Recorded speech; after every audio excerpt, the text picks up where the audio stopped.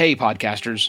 Before I get to the episode, I want to take a moment to address the June 24th Supreme Court decision to overturn Roe v. Wade. This decision stripped away the legal right to have a safe and legal abortion. Restricting access to comprehensive reproductive care, including abortion, threatens the health and independence of all Americans. This decision could also lead to the loss of other rights.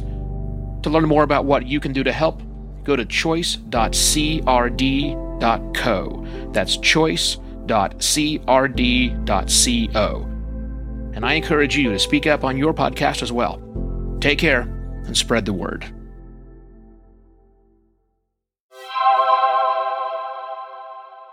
Hello and welcome to yet another Podcast Pontifications with me, Evo Terra. Happy Halloween, everyone, but on the program I'm not talking about costumes and jack-o'-lanterns and things like that. I want to talk about sharks. Specifically, is it Shark Week? No, probably not. Specifically, I want to talk about an article that was recently written with the title of Please Fix Podcasting Before It Jumps the Shark. Subtitled with A Once Promising Medium Risks Being Squandered in a Sea of Shamelessness and Self-Indulgence. Well, other than lots of sibilance on that. Okay, guys.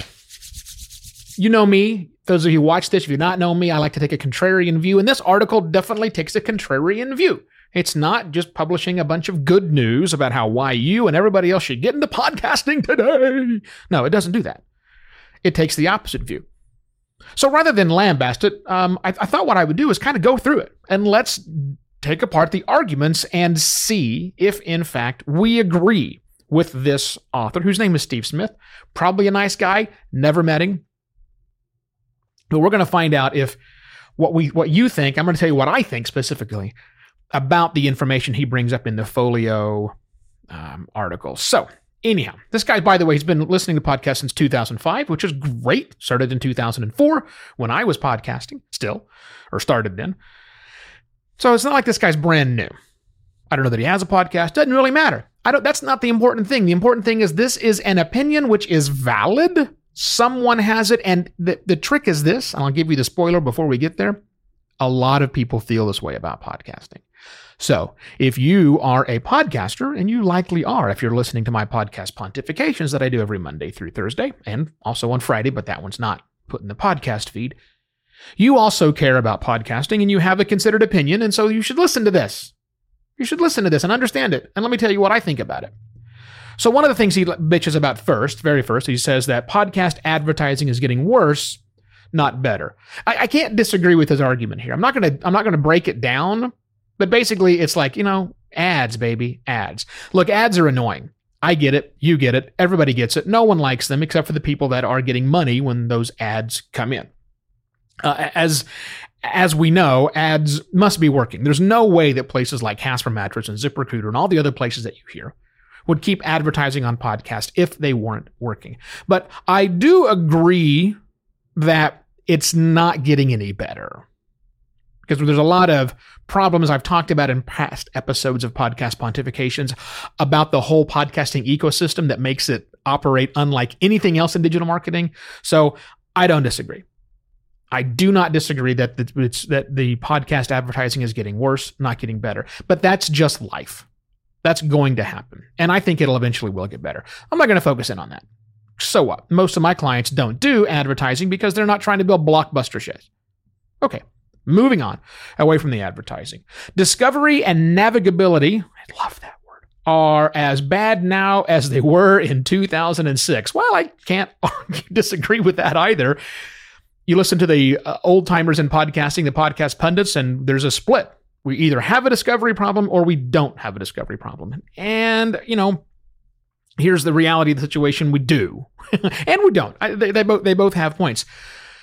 What the point he makes that I think you guys should all take away from this is that stop thinking about discovery and navigability from inside of podcast apps. Please stop that. That's like obsessing over whether or not if you were a television producer, obsessing where in the channel lineup you fall on someone's television. You know, that big guide thing that you hit and scroll down? That's a terrible way to discover content, yet a lot of people do it. Same thing for podcast apps and directories. That's not the solution. It is a solution, but that's not where you get it. In fact, he calls out, he says, you know this thing called The Daily by the New York Times, that very popular podcast? Yeah, pull up the New York Times not podcast, the New York Times app on your phone. And they advertise heavily for The Daily. That's not letting discovery happen in the classic places that you think discovery happens. That's doing podcast discovery, making sure you're discoverable in lots and lots and lots of different places, not just the directories. Okay. He also says the next point is that too much podcast content is too self-indulgent. Well, he didn't say self-indulgent. He said too indulgent. And holy cow, is he correct on this one. Brother, you and I can commiserate. There's a lot of grab-assing in podcasting. There's a lot of, let me tell you about how my day went type stuff. Okay. And you know what? For some shows, that totally works. But applying it as a blanket across all podcasts and every listener therefore wants podcast banter in the show is just dumb. It's just dumb. You should not do that. Your audience has to be the most important thing out there. I get it. If you're new, you've got to be the most important listener for a while, but don't make it all that self-indulgent. Really, really try to back off on some of that would be a great idea.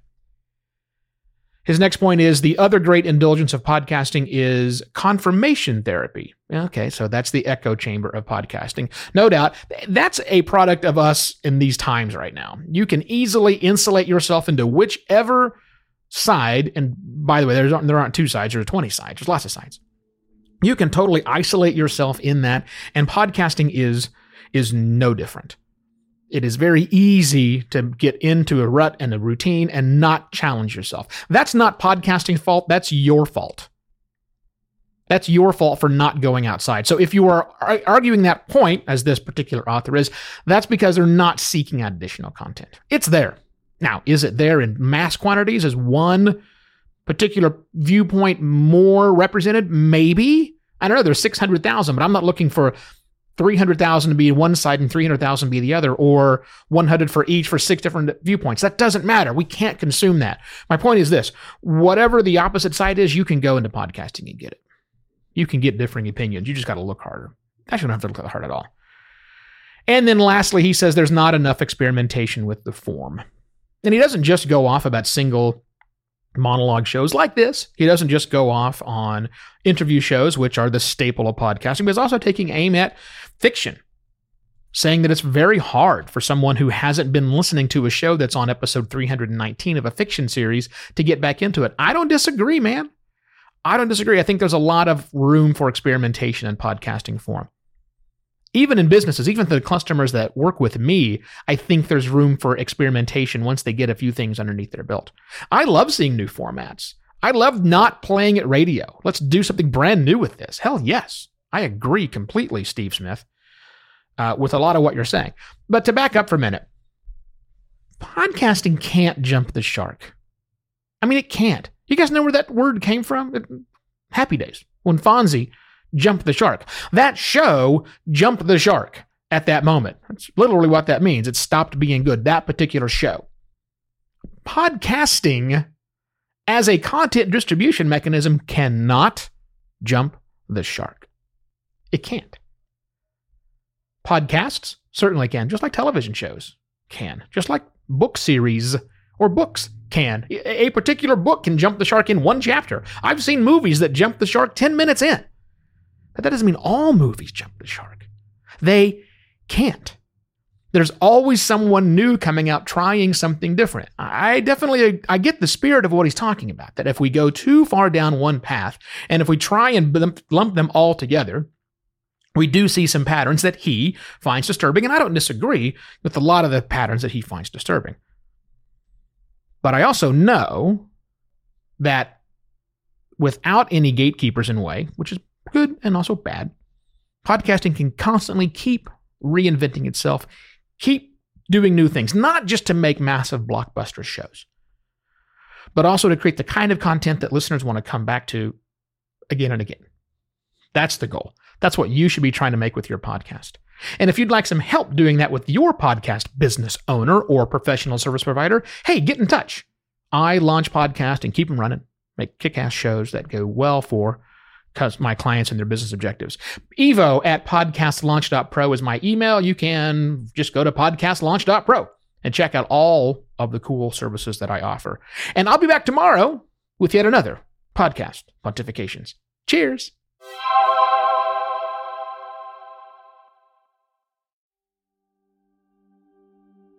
While Americans overwhelmingly support the right of an individual to make their own decisions about abortion, unfortunately, that right is no longer protected everywhere in the U.S. The Supreme Court overturned Roe v. Wade on June 24th. Abortion is a basic healthcare need for the millions of people who can become pregnant. Everyone should have the freedom to decide what's best for themselves and their families, including when it comes to ending a pregnancy. This decision has dire consequences for individual health and safety and could have harsh repercussions for other landmark decisions. Restricting access to comprehensive reproductive care, including abortion, threatens the health and independence of all Americans. Even if you live in a state where abortion rights are upheld, access to safe medical procedures shouldn't be determined by location, and it shouldn't be the privilege of a small few. You can help by donating to local abortion funds. To find out where to donate for each state, visit donationsforabortion.com. That's donations, the number 4, abortion.com. If you or someone you know needs help, or if you want to get more involved, here are 5 resources. 1. Shout Your Abortion is a campaign to normalize abortion. 2. Don't Ban Equality is a campaign for companies to take a stand against abortion restrictions. 3. Abortion.cafe has information about where to find clinics. 4. PlanCpills.org provides early at-home abortion pills that you can keep in your medicine cabinet. And 5. Choice.crd.co has a collection of these resources and more.